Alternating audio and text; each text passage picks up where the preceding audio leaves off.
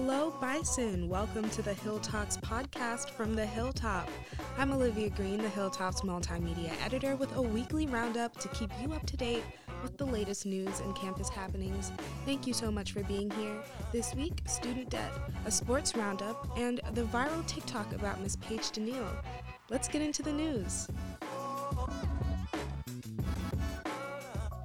Because of President Joe Biden's new plan announced on August 24th, millions of federal student loan borrowers across the country should be on the lookout for up to $20,000 of their debt forgiven. If you have federal student loans and make less than $125,000 a year, you may be able to see up to $10,000 of debt forgiven. If you qualify and also received a federal Pell Grant while in college, you are eligible for up to $20,000 of debt forgiveness. That being said, many are questioning whether this is enough for Black graduates. A White House statement noted that the debt cancellation plan will affect 43 million borrowers and target low-income people, but the average African-American borrower needs to take out more loans to pay for school and has a longer repayment term compared to their white counterparts.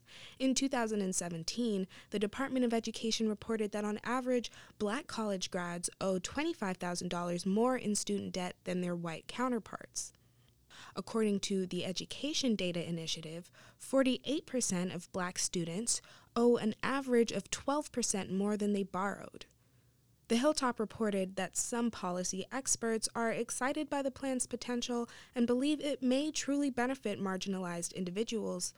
Others question the effectiveness and view it as only a starting point to mitigate the economic issues that structurally impact African Americans. Thank you to Daquan Lawrence for reporting on the matter. As always, find the full story at thehilltoponline.com.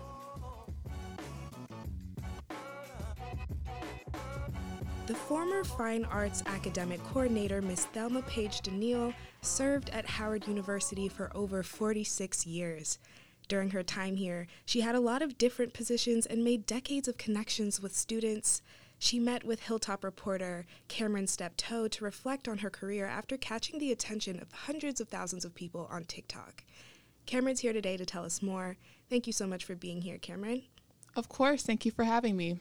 So were you able to talk to Ms. Paige for your story, and had you met her before that? I had not met Ms. Paige-Deneal prior to the interview. However, she's one of those type of people who you kind of feel like you've known them for years after getting to know them only for a short amount of time. So it felt like no different from talking to an old friend or maybe like an aunt of yours or so. She kind of has that kind of vibe to her. Nice.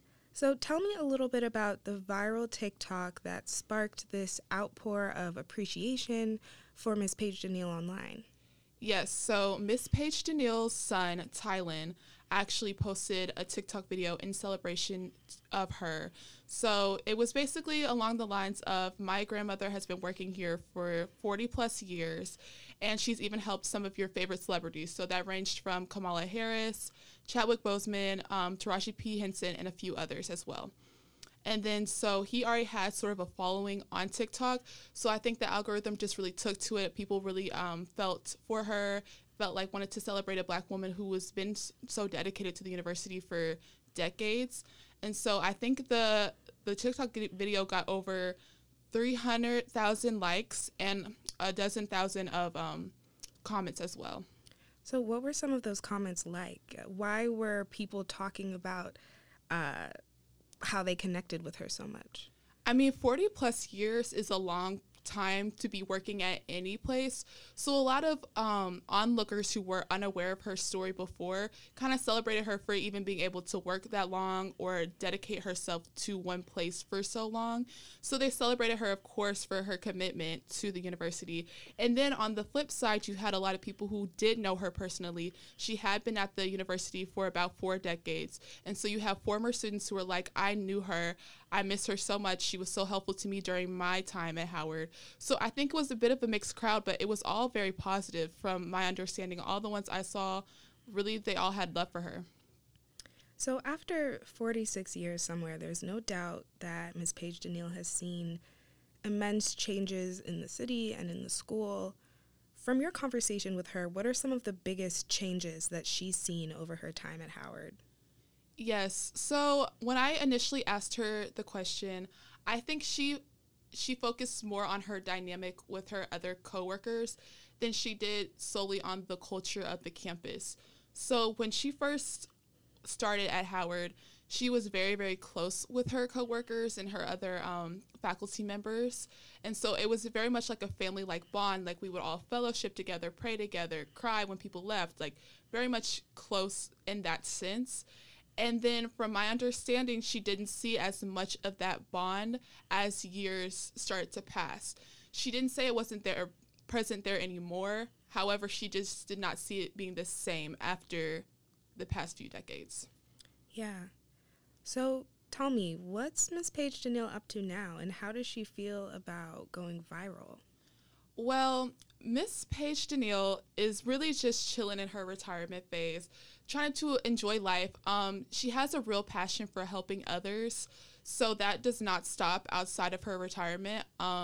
Her daughter has a business, and so she's helping run that as well, spending some time with her grandkids, enjoying life, still helping others, even at Howard, making calls. If someone comes over, she'll meet up, all that, of course. And as far as going viral on TikTok, she hadn't been more dismissive. I mean, she just thinks all the hoopla is just so much. She's just very humble about the whole thing.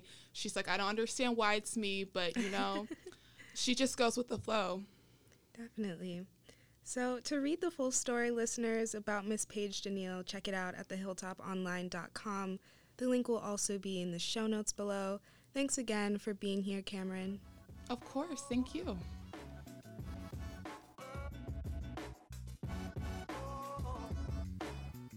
In Bison sports this week, the football team was in Atlanta on Saturday, August 27th for the Week 0 opener against Alabama State University in the Cricket MEAC SWAC Challenge kickoff. The Bison got an early 3-0 lead thanks to a 33-yard field goal by sophomore kicker Dylan West, but that lead didn't last long. In addition to weather delays, during the first quarter, Alabama took a 6-3 lead. Early in the second quarter, they scored another touchdown, bringing their lead to 13.